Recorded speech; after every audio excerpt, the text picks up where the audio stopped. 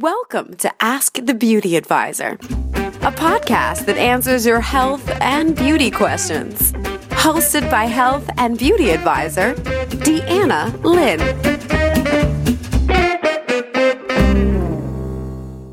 Hey there, it's time for Ask the Beauty Advisor, the podcast where we answer all your health and beauty questions. I'm your host, Deanna, and I'm here to get answers to those health and beauty questions that you or your clients may be asking. On today's episode, I'm going to be answering the question, what is the difference between a lightening cream and a brightening cream? I'm also going to be answering a question about Epsom salts. Do Epsom salts really have the power to soothe achy muscles, or is that just an old wives' tale? We'll find out today.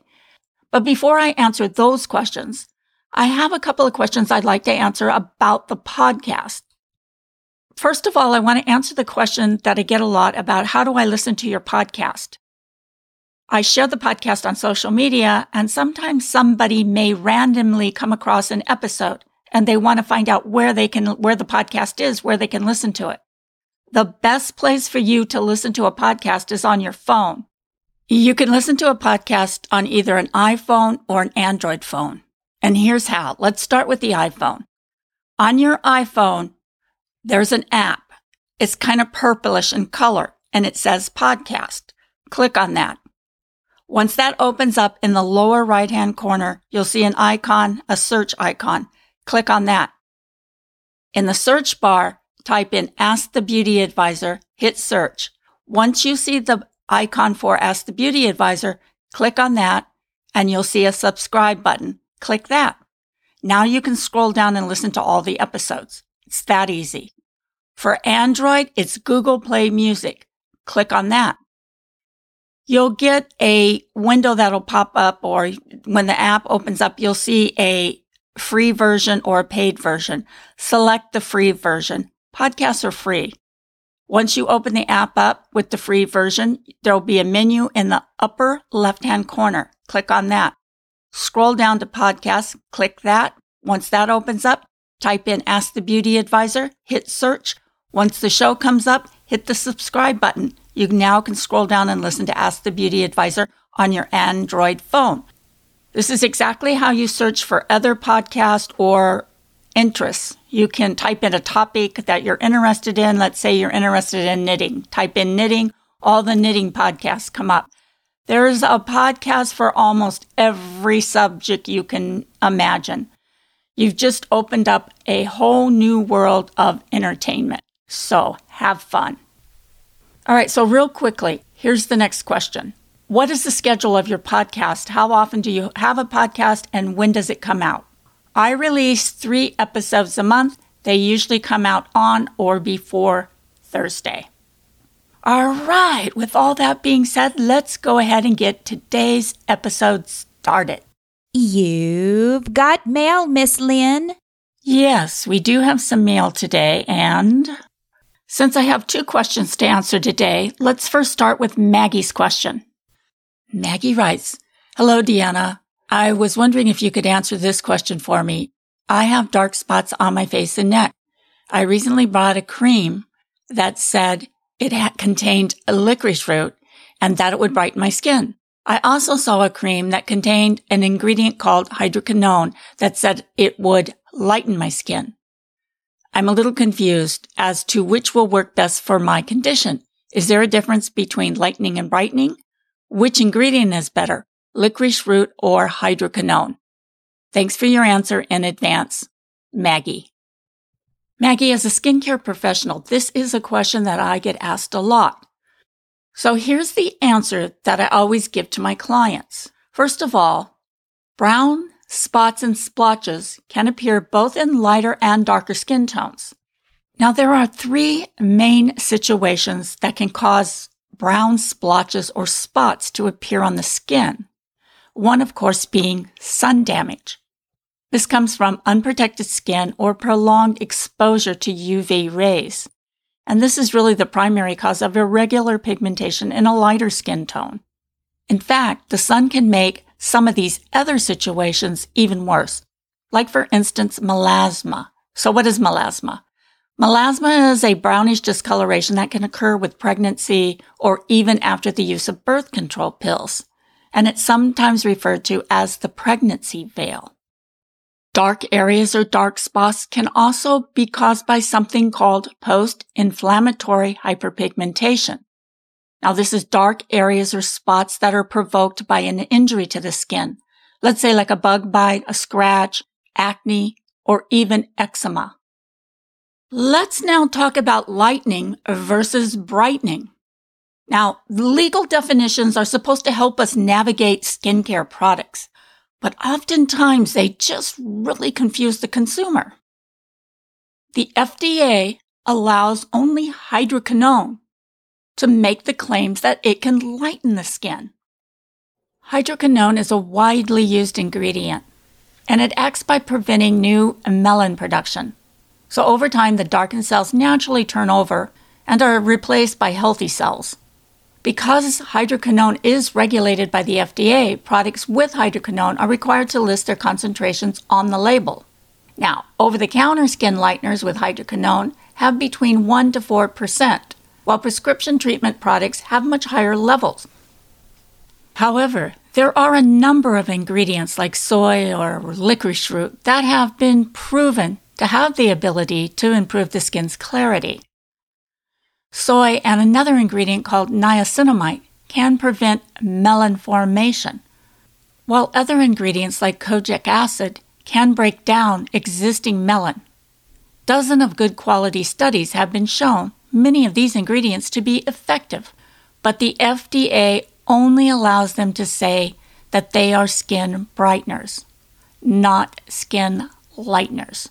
So while research has shown these ingredients to work, it's hard to tell which product to buy because the manufacturers are not required to list the concentrations of these other melanin fighters on the label. Personally, I would recommend that you look for products that have a combination of agents that both inhibit and break down the melanin. And equally important, no matter what product that you select, be sure to use a really strong mineral sunscreen so that you can prevent further UV damage. Keep in mind that even the most effective skin lightener or brightener, or even uber expensive laser treatments, can't really help the skin if it's unprotected. Good to know, Miss Lynn. Very good to know. Hey there, Hazel. How you doing? That's Hazel. She's my new podcast assistant. She's here to help me with the podcast. So if you hear any mistakes in the podcast, you can now blame it all on Hazel. Oh, no. Sorry, Hazel. Not funny. Anyway, moving right along, let's read Janet's email. My dad worked really hard in shipping and receiving. And after a really especially hard day, he would come home, dump some Epsom salts in a hot tub of water, and soak until dinner. Soak until dinner? Oh my God, he must have been wrinkled up like a prune. He claimed, I'm sorry, I don't mean to laugh. He claimed it took the kinks out of his joints. And my mom also used Epsom salts to help remove splinters and relieve her sore feet after a day in high heels. Do Epsom salts really work, or is this just another old wives' tale? Well, Janet, some of these old wives' tales, so to speak, really are effective. After all, Epsom salts has been a home remedy for centuries. Now, chemically, it's a mix of magnesium and sulfates, and was named after Epsom in England, where it was first made by boiling down mineral water. Now, my parents and grandparents always used Epsom salts for sore feet or even splinter removal. But despite centuries of use, finding published studies on the benefits of Epsom salts proves to be incredibly difficult. There is practically no evidence that soaking in Epsom salt water has beneficial effects on the body. However, centuries of aches and pains have led to 3 theories on why it works. Okay, so theory 1. Epsom salts makes the water feel good. It makes it feel nicer. Epsom salts really enhance the water's feel, making it feel soft, smooth, and gives the water a slight buoyancy. By reducing the pull of gravity, there is less stress on sore muscles and joints. Now, some researchers have speculated that the comfortable hot water encourages people to relax and often stay longer in the bath. Heat alone can help heal sore muscles, but oftentimes people rush through a bath treatment. Epsom salts make the bath more enjoyable, and therefore people stay in for the full recommended treatment time. Theory 2. As the name implies, Epsom salts is a salt, and as such can affect water levels in the body. The higher sodium levels in the bath water encourages the body to equalize by drawing water out of the tissues. Since aching muscles are usually swollen with water, drawing out the water reduces pain from the swelling. This might also be why Epsom salts releases splinters.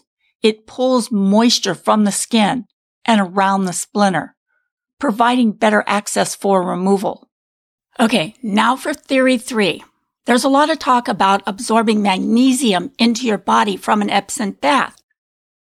And even though magnesium is an essential mineral and it's important for management of a wide range of body functions, including heat regulation, energy, and the formation of bones and teeth, there are some experts who believe this to be true, and there's even a few studies that support this theory of absorption. But think about this.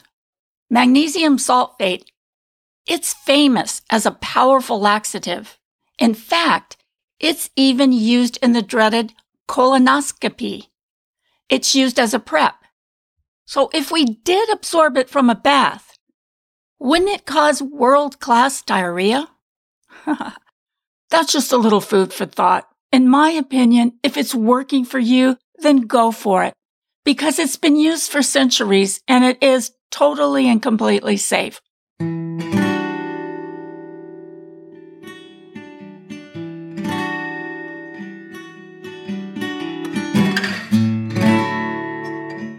So that concludes this week's episode. I hope you enjoyed it, and I want to thank you very much for listening. I will be back next week, hopefully.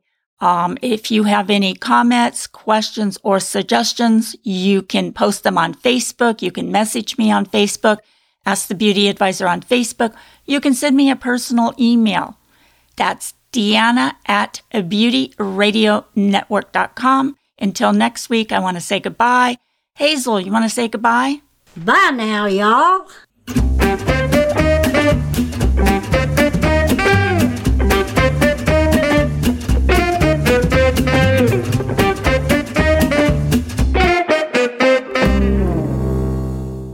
Ask the Beauty Advisor is a part of the Beauty Radio Network.